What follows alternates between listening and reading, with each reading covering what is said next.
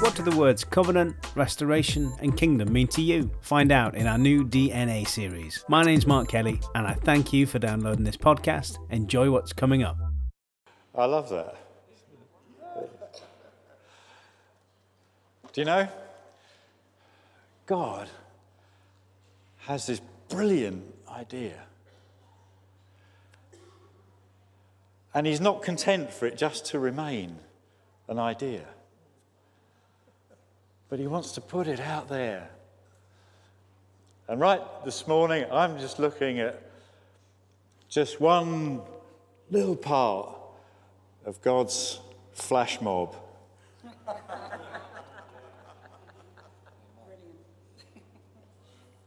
Anybody know the piece that they were playing? Yeah? Yeah, Beethoven, Ninth Symphony, Ode to Joy, that's right. Now imagine this, Beethoven. He had in his mind this music.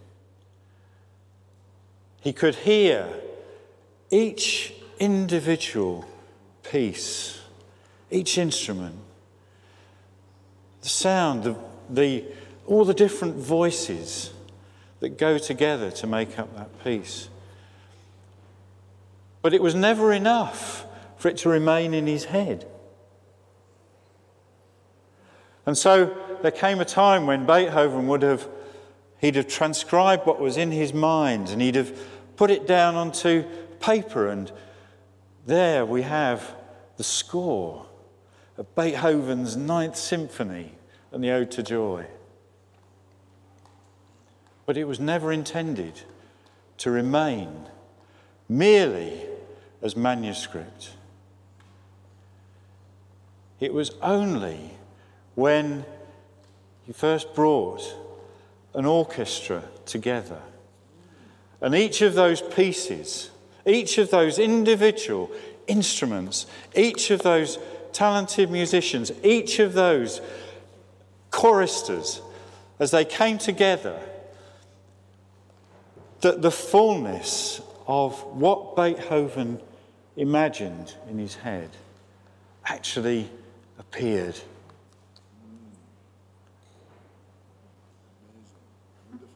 Let me reel back. You can see where I'm going. You can see where I'm going. For those of you I've not met already, my name is John. And it is a real pleasure. If you've not been with us before, it's a real pleasure to have you here. I mean that genuinely. Welcome. And I want to just kind of put this in a little bit of context, to say that what we are doing is a mini-series, if you like, that we're calling our DNA. That's to say what makes us as a family. And over the last few weeks, we've been looking at these themes of kingdom, of restoration, and of today we're going to be looking at covenant. A Bible word, but it's not just a word. And it was never intended just to be written on a piece of paper. There's a fullness that God, in his great heart, wants to bring out. Last week I was talking about restoration, and just to focus in on this one thought, that Jesus came in order to restore and redeem the image of mankind in humanity.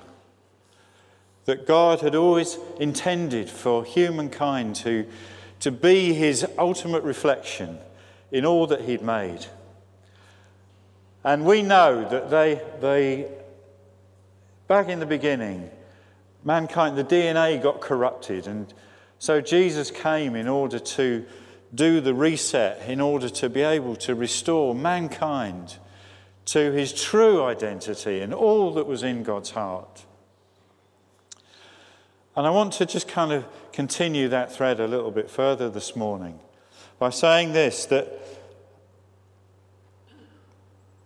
covenant, if you like, it's the sound of eternity. It's the sound that reverberates through the heavens. It's that majestic music that fills the heavens, and it's there as it has always been in the life, in the relationship that we call the Godhead. Covenant is this inseparable joining, powered by love, that is the Godhead. And it has existed always in eternity. But this thing that has been unseen, the desire of God, has been to take it and to put it out there so that this wonderful weaving and dance of life that is in the Godhead should be visible throughout the whole of creation. Yes, that's right.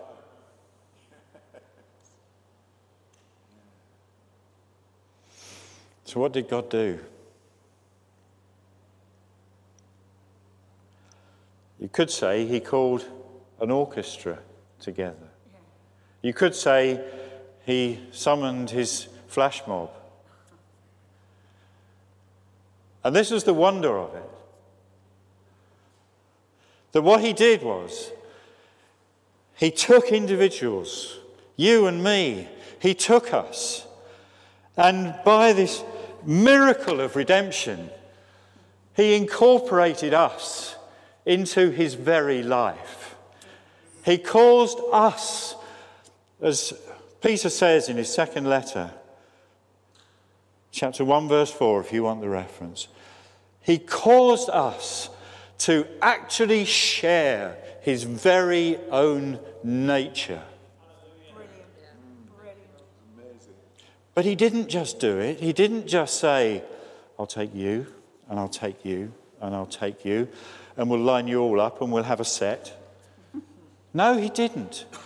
He said, this image of God, this wonder of the Godhead, that he is in the process of restoring, this image, it's corporate. It is humankind. It is not just his image in you and his image in me. It's his image in humanity, reflecting back to him the glory and the wonder, the praise, the excellence, the honour and the worth of who he is. Have you ever, anybody, no, silly question. You've all seen a rainbow, haven't you? I think Ben, where is it? Is Ben still here? Is he in the room? No, it's all right. Oh, here he appears, even now. Ben, would you do me a service, please, young man? I think it was a painting that your young boy did this morning. I think you put it over there on the... Would you get it for me, please? If you've ever seen a rainbow, I think every time I see one of these things, it is breathtaking, isn't it? The clarity and the resonance and the range of the colour that is in that rainbow. Ben, that was it. This spoke to me this morning. Was it Christopher who yes, with a little bit of help from Dad, maybe? That was on the easel over there this morning. And I just looked at it and God spoke to me. And he reminded me of the rainbow. And he said, do you know, the rainbow, it wasn't just a sign. It wasn't a theory. He said, no, I cannot help but bursting in on creation with all the light and the colour and the resonance that's in my own nature. It wasn't an accident that God chose to express himself through the rainbow, because it was something of the fullness of him bursting in onto creation itself. I want you just to, if you can, in your imagination, just to think about what God has done, what God is always doing. God is, He is absolutely so full of life. If I dare say it like this, he cannot contain himself. It just has to find expression. It has to find a way out. And it doesn't come out as doctrine. It comes out as substance. It comes out as the life that it is. When a man and a woman come together and they produce a child, they don't produce a theory of childbirth. They don't produce a manual. They don't produce a diagram of DNA. No, they produce a child. It's life that's produced. And that is who God is. He is so full of life. And this is the wonder of the Godhead that we struggle to get our heads around. That the God that we speak of as Father, as Son, as Holy Spirit, have lived through eternity in this one, what Wesley called this sweet society, where in and amongst themselves there's this fluidity and of movement and motion, where each one honours the other, where each one defers to the other, where each one promotes the other, where they work in this wonderful harmony. You see it all the way through Scripture. From the very beginning, God said, God spoke, the Father spoke, Word moved, the Spirit took the Word, and creation came into being.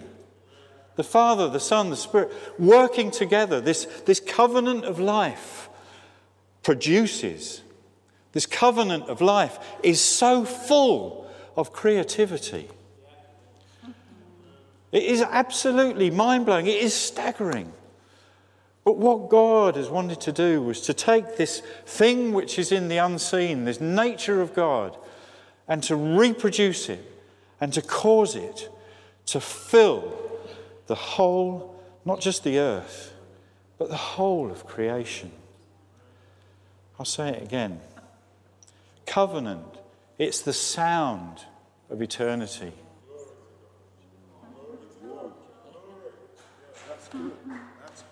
This thing, it has substance. It has life. So we're not just talking, we're not saying these are our principles. We're not saying these are our doctrines that we adhere to. We're not saying this is our code of practice. We're saying, no, this is our life. Yes. Yes. DNA is about life. And God is about producing his life through a people. Yes. I love it. I love it.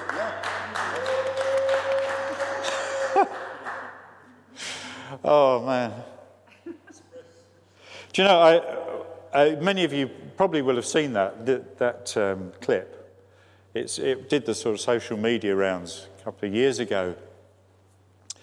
But the reason I chose it was because it speaks so strongly of, first of all, this thought that was in the mind of the composer being expressed and given its fullness through a company of people who come together one by one and who, all of them, have this different talent, this different skill. You notice all the different instruments assembling around that square, that public square. And none of them were in competition. None of them were fighting for prominence. None of them were having a bargee with the person next to them saying, no. All of them were rejoicing, if you like, in the thought of, oh, here come the woodwind section. Did you see the man greet his fellow as he brought his violin? Oh, great, you're adding your violin to mine. Wonderful. And here they are, this orchestra, that together they bring this amazing sound into this public space. And they do it together in harmony. That speaks to me so much of the covenant that is God himself.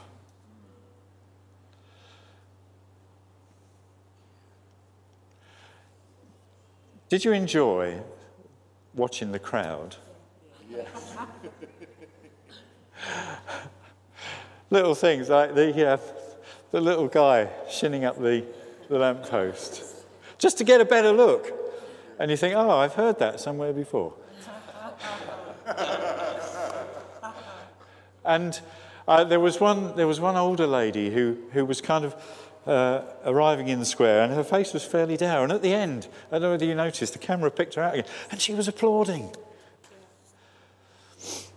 And the long-haired guy, and you just caught his expression, didn't you? And did you notice what he said? You can lip read.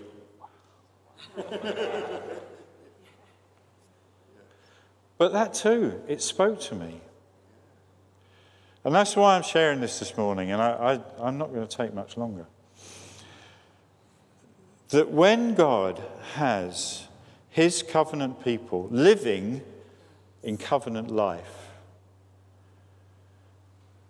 there's a watching world. Yeah. He has an audience. And imagine this. Imagine the reaction.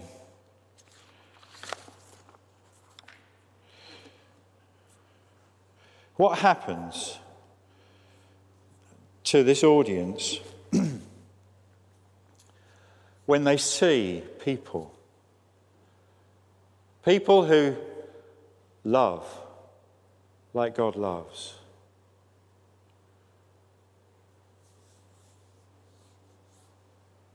Where this love, it doesn't seek to control, it doesn't seek to manipulate, it doesn't seek to get its own way, but a love which really says, I want your freedom. I want you to live in the fullest way that God could possibly want you to live. And I will be his ally in helping you to be that.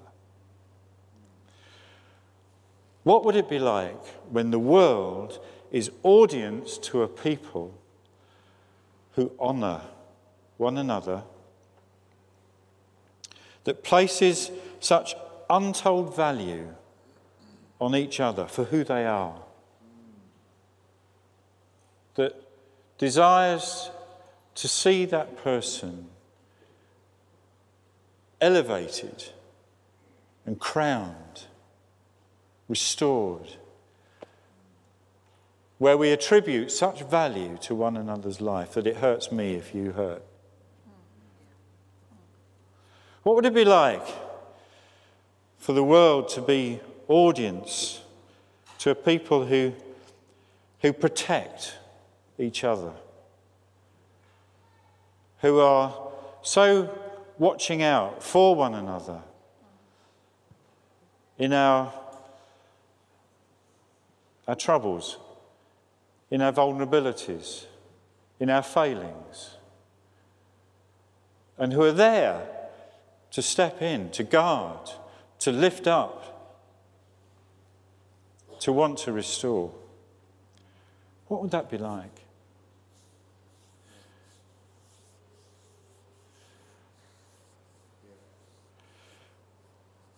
What happens when the world is audience to a people who genuinely trust each other, whose heart is so for one another that I will not hear anything bad against you? And even when you mess up and I am on the wrong end of it, I still trust you. Or when I mess you up through something I said foolishly or something I did that didn't make life so good for you, that you continue to trust me. And we make that determination. We say, I have covenanted with you to be your friend. I'm not going to walk away. What would that be like? What about when the world is audience to a people who are so filled with hope We create this. I'm speaking about this because it's true. I'm speaking about this because it's what the Bible tells me. I speak about this because as I get into that place where I just seek God's face and I see this in him, and I know that's what he wants to reproduce, not just in me, but in us. But also I think if we're thinking as a people that we're going to go somewhere and we're going to live amongst people and we're going to do stuff, in a neighbourhood that, as yet we may not have too much, we may not know too much about it. What are we exporting? If it's not this, then let's not bother. But if it is this, think about that crowd that was on the video. Think about what that crowd will be looking at and saying, oh, I'm not sure about this. I think I'll just take a photo of this and see, it's good for the record. Hang on a minute. I'm quite enjoying this. I'm actually quite singing along with this. I'm actually, do you know what? I'm really enjoying being part of this. Do you know what? I actually think I believe God. Wouldn't that be amazing? But what about this? A people who so live with a sense of hope for themselves and for one another and the people that God places us amongst, that we create an environment, an atmosphere of hope, which says, do you know what? I believe that you can be the best you that you can be. And I'm going to go further there. I'm going to create an environment that helps you do that. Because I have hope.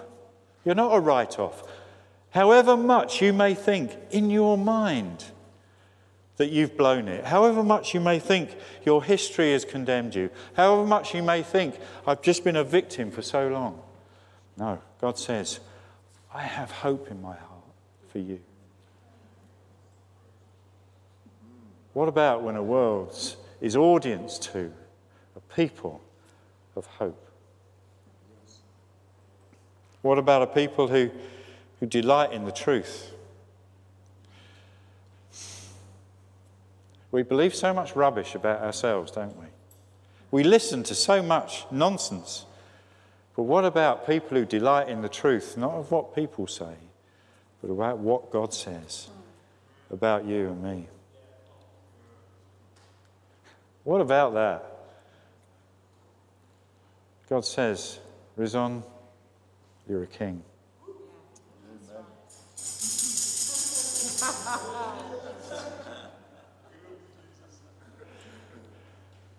Sarah, God says, you were built for my praise. Yes. You were built to show the world how good God is. That's what God says about you. Look, it's amazing, isn't it? We delight in the truth. And what about people who will stay with it, who will stick through thick and thin, who will be those who just, you can't shake them off? How about that? Now, you bring all of that together, you get this wonderful, wonderful symphony. And I love he had to be a conductor, didn't he, with the hair, But he was smiling, I like that. But you bring that all together under this orchestration of the Holy Spirit, who is able just to call in and to bring out and to set forth and to give voice to that bit which is needed, that bit which is just right for the moment, as we yield our lives and submit to him, because we have so fallen in love with who Jesus is. This is the covenant. We are in God. We share his nature. And we're here to put his nature on display. Amen? Yes. Amen. In this house, we are real. But we also make mistakes. And when we do, we make sure we say sorry. We give second chances to anyone. And we also have lots of fun. In this house, we definitely forgive. We also do loud. We give the best hugs. We are family. And in this house, that means We love.